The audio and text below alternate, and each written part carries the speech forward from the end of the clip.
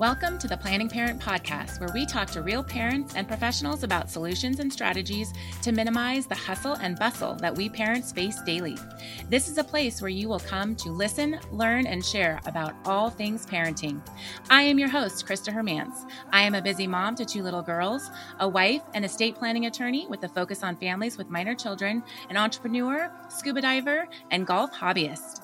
My passion is helping families create simplicity and bliss in their everyday lives. Welcome to our show.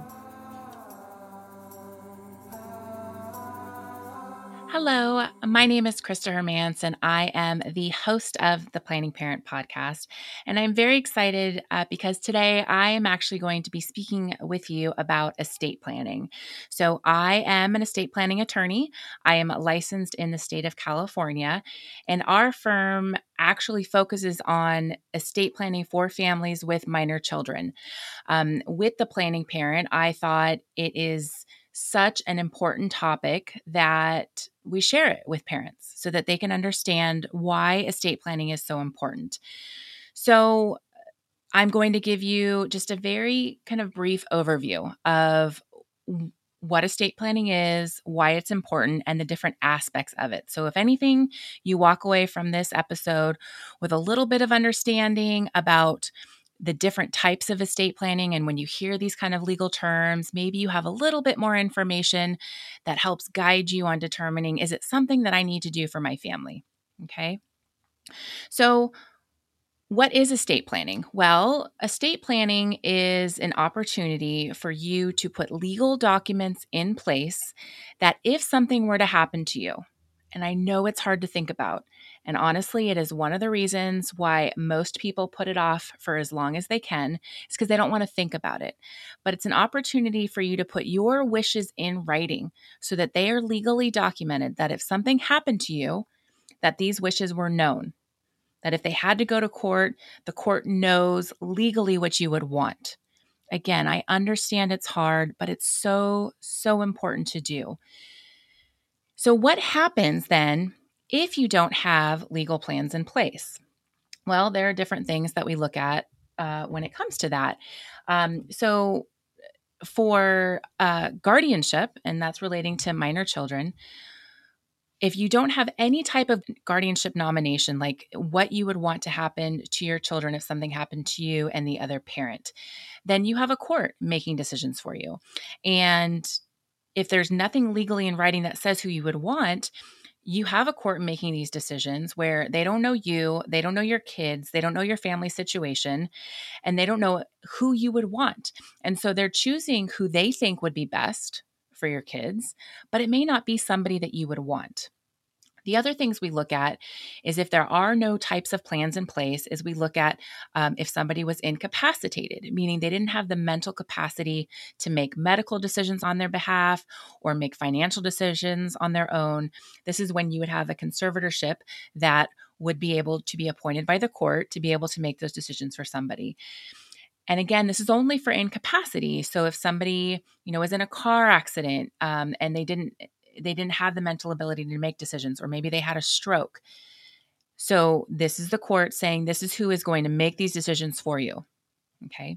And then the other thing without having a plan that we look at is when somebody passes away. Well, what happens to their assets? How are those assets distributed to their heirs or beneficiaries? Oftentimes this is where probate court comes in. So probate court, to give you an idea, and again, I'm in California, but it's very similar for a lot of other states. It's always best to work with an attorney in the state that you are in, but this is just to give you an idea. So reasons that we try to avoid probate court, because probate court is basically just this process that when somebody passes away and they own assets or property in their own name, in order to get those assets or property to their heirs or beneficiary, it has to go through this court process called probate. In California, it is a very long process. It can take 1 to 2 years. It is a public process, so anybody can go to the courthouse, pull the records, and find out what you own, who you owe money to, and who your beneficiaries are. And it's also very expensive.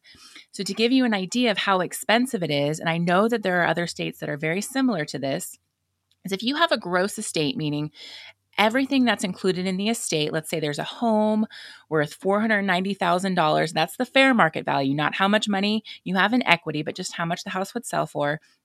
Let's say $10,000 in the bank. Well, that would give you a probate estate worth about $500,000.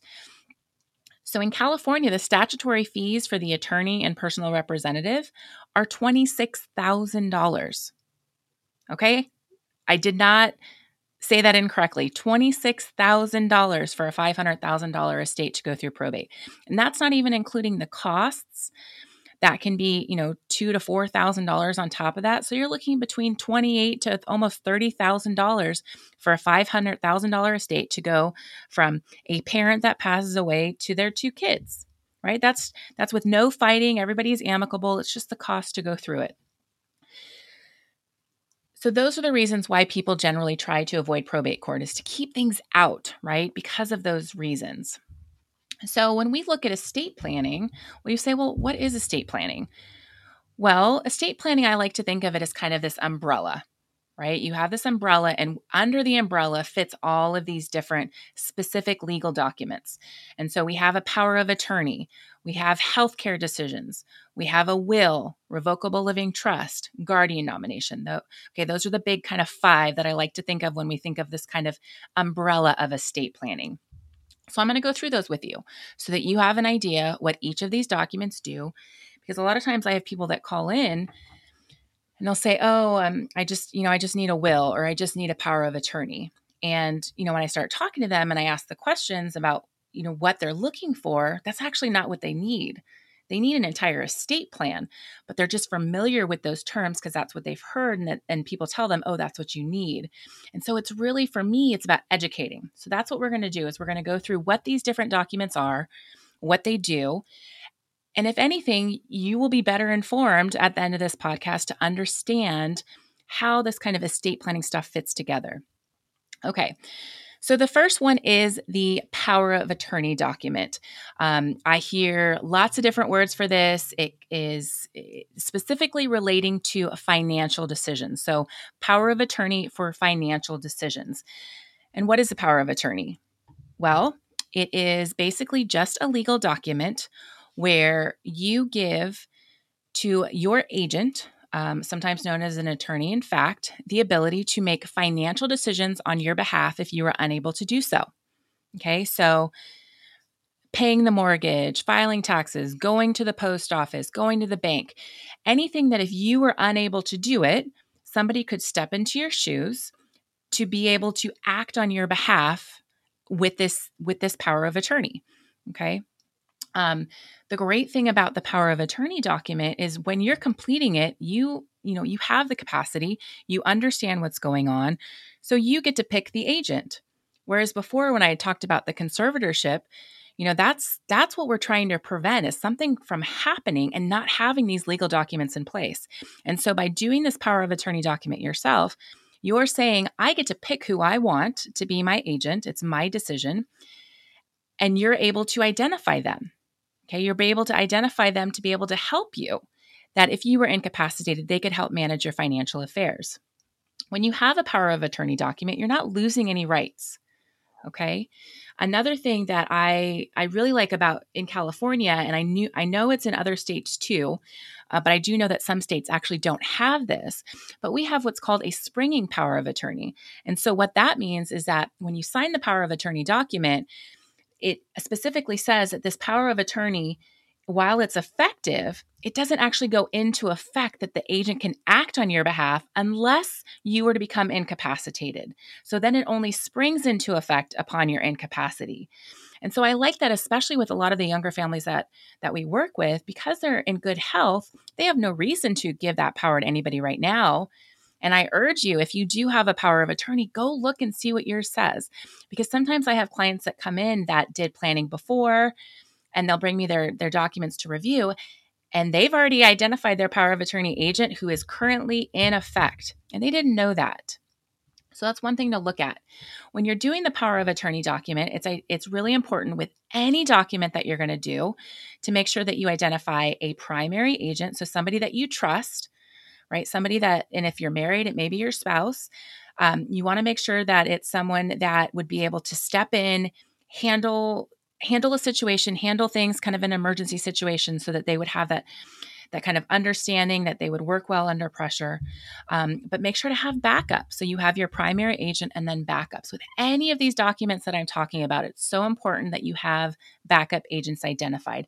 And I know it's hard to choose, but it's so important that you do choose. And one thing that I will also say is that when you're choosing your agents, a lot of times these agents are going to have more jobs under your estate plan, right? They're not just going to be your power of attorney. They're probably going to be, your power of attorney, your personal representative in your will and your trust, other things, right? So they kind of go across all of the different documents that we have.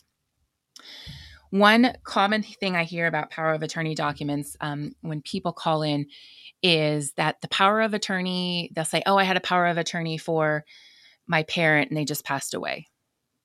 Okay. So the power of attorney document only works when somebody is alive, right? So it's giving the ability that when somebody is alive, the ability to act on their behalf. And so the power of attorney isn't going to come into effect most of the time when somebody has already passed away. Okay. So that's something I think important to just make note of. Okay. Let's talk then about healthcare. So we have a document that is very similar to the power of attorney for financial decisions, but this is some people call it a power of attorney for healthcare decisions. In California, we call it an advance healthcare directive. It's also known as a living will.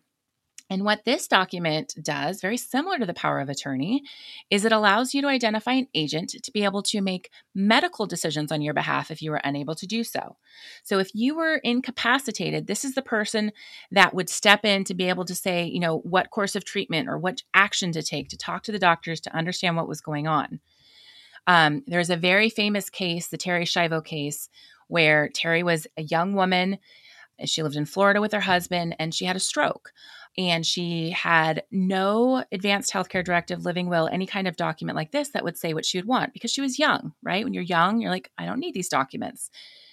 And through her case, when she had gotten to the point of she was in this persistent vegetative state, her husband wanted to take her off of life support, but her parents did not. So then ensued 15 years of legal battles, hundreds of thousands of dollars that it cost for all of the legal fees involved. In the end, her husband didn't end up prevailing and he took her off life support and she passed away shortly thereafter. Nobody knew what Terri wanted, right? Besides Terri's parents saying this is what she wanted and her husband saying this is what she wanted. There was nothing legally in writing. And so the courts, they didn't know. And so this could have been prevented by having a document, this living will, this advanced healthcare directive or power of attorney for healthcare decisions with her choices in there, right? And that's why it's so important to make sure that you have these discussions with your important people. I call them your VIPs. You have these important discussions. You have these documents done correctly and legally so that you make sure that if something happened, your wishes would be legally known and they could be completed the way that you want them to be. The other thing with the advanced healthcare directive is it has certain other end of life decisions. So did you want a burial? Did you want cremation? Did you want to do any type of organ donation for transplant purposes or medical research? Did you want prolonged life with extreme measures, or would you want to be taken off prolonged life support? So in addition to that, you have your agents you're going to identify, again, having that primary and those backups to make those decisions. Another important healthcare document is a HIPAA authorization. This HIPAA authorization allows you to say, here's people that I would want to be able to talk to doctors, get medical records, find out what was going on if I couldn't communicate that I wanted them to be able to talk to these doctors. So oftentimes I have clients that maybe they'll have a bunch of family members that they want on their HIPAA authorization because they want them to know, but they don't want them making decisions, right? So they don't have them as agents on their advanced healthcare directive, but they have them on their HIPAA authorization. Okay, next is probably the most common document when it comes to legal documents, which is the will. So what is it? Well, a will is a legal document in which you give certain instructions to be carried out after you pass away. In your will, you say how you want your assets distributed. So if you have money, property, anything like that, that's where you would say how you want it distributed.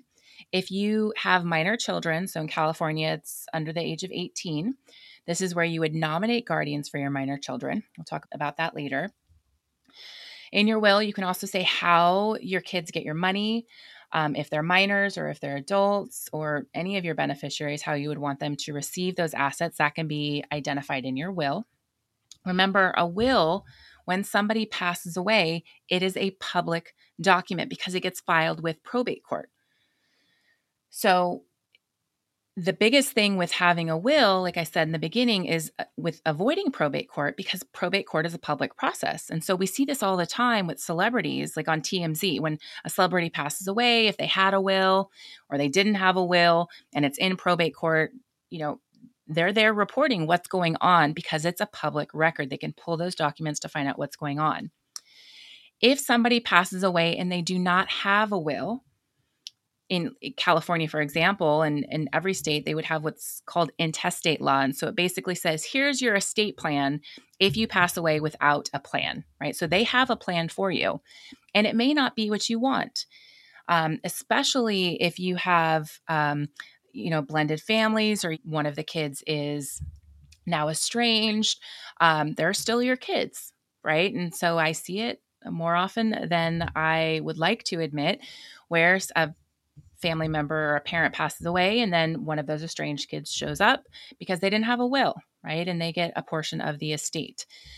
One of the biggest myths I hear from people, and I would like it so much if you can remember this, because I feel like it's so important, is that having a will avoids probate court. This is what I hear. And this is not true. Okay. Having a will does not avoid probate court. Because what a will is doing is it's telling the probate court how to distribute the estate, right? So it almost guarantees probate court. Okay. Next is the trust. Now, depending on where you are, and this is again, while working with an estate planning attorney in your area is so important, it's understanding if you need a trust or if maybe your state just requires a will, right? And that's why working with an estate planning attorney, I think, is so important. In California, because the probate process is something that most people want to avoid because of those, the three things that I talked about, the cost, the time, and the privacy, we like revocable living trusts. I think it is a really great tool for anybody that owns a home. If they have minor children, they have life insurance. I think the revocable living trust provides a lot of protection. So what is it? Well, it's basically just an agreement between the grantor, which is the creator of the trust, and the trustee, the person who agrees to hold legal title to all of the assets in the trust.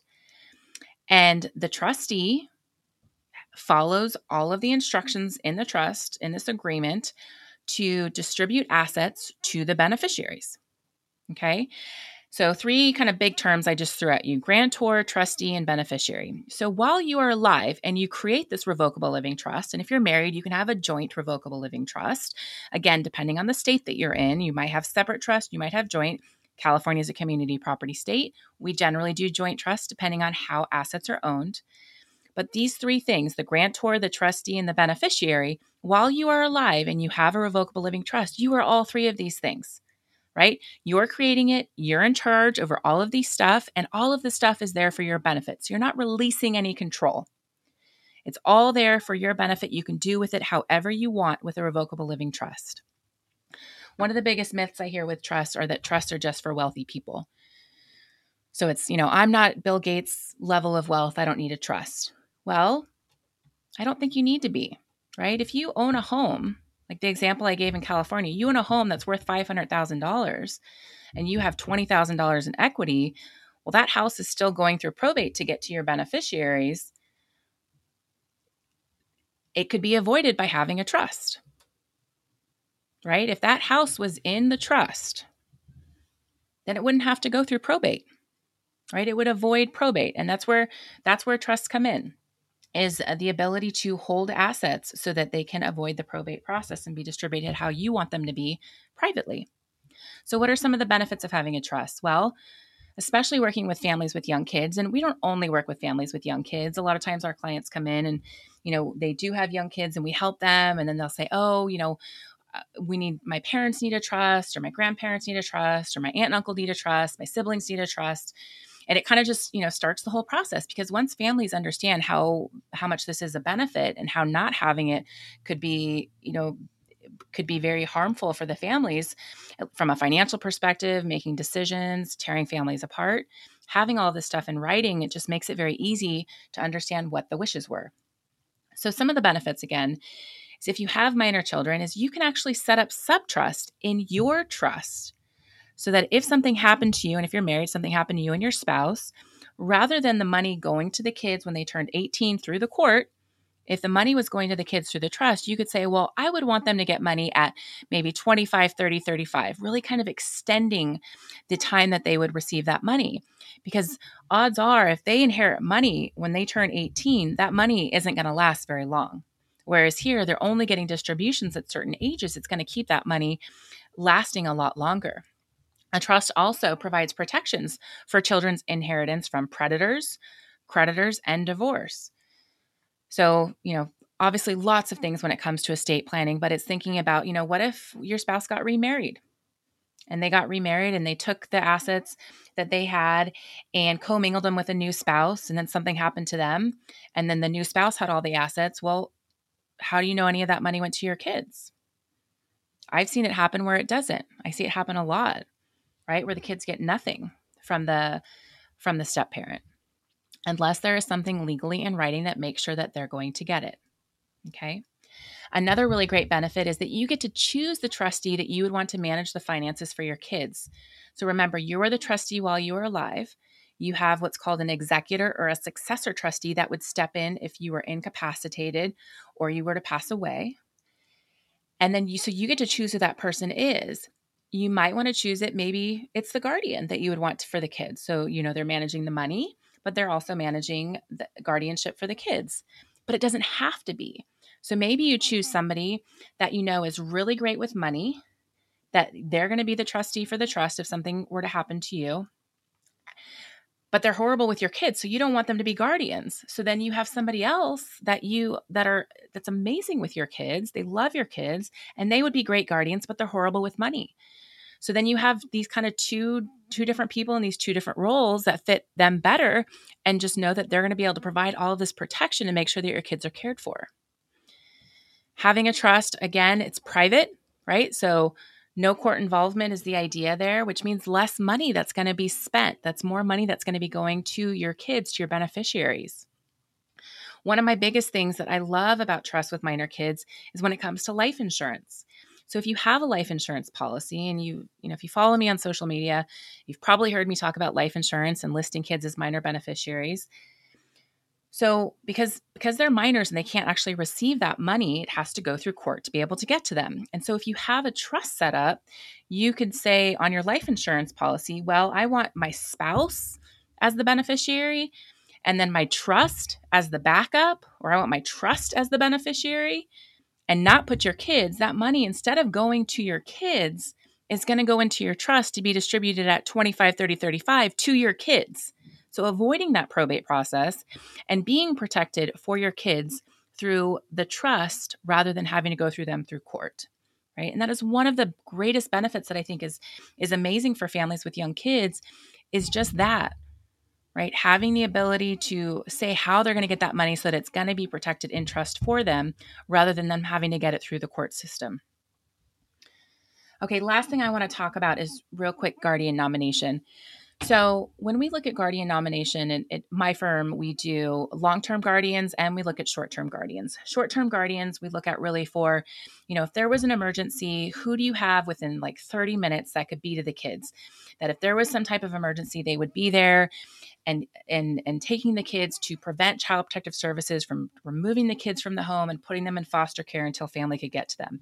This is so important for families that maybe don't have any families around them. I see a lot of times we have transplants where, one spouse gets a job here and all of their families located on the East Coast, and they have no family around. And so it would take so much time for family to actually get to the kids if there was like a car accident or something where both parents were injured. So doing that short-term guardian, you're able to identify people that, the kids know, that they're comfortable with, that are close by. So that's the first one.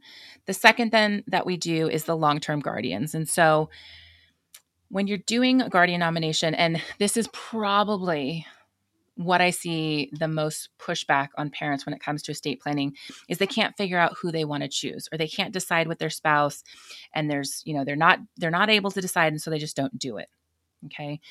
Do whatever you can. You're going to need to compromise, but something is better than nothing. Okay. So when you're doing a long-term guardian, it's, choosing a guardian that shares the same parenting styles as you. They have the same values, will provide the best love, education, and support for your kids. You are the best parent for your child. But if you couldn't be there, who would you want to step in to make sure that they were there to love your kids? I know it's hard. I completely understand that, but it's so important to get something legally in writing, right? This is your opportunity to document your wishes very specifically so that if something happened, your wishes would be known. Okay. So that is estate planning, right? Those 5 kind of areas of documents that we talked about. All of these documents together make up an estate plan.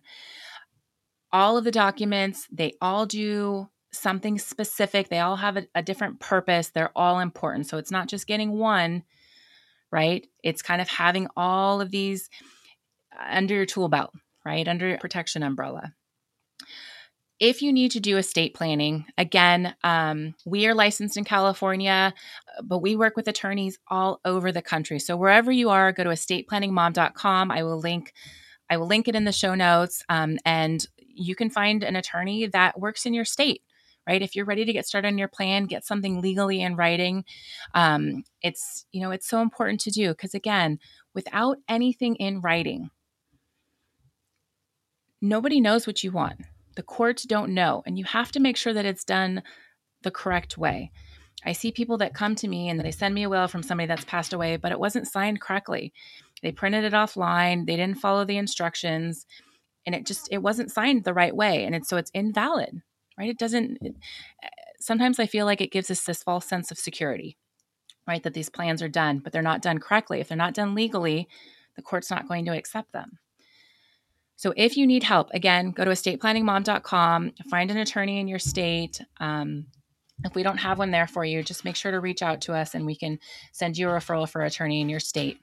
I hope, if anything, you found value and just really kind of getting started and understanding what the estate planning process is. Thank you.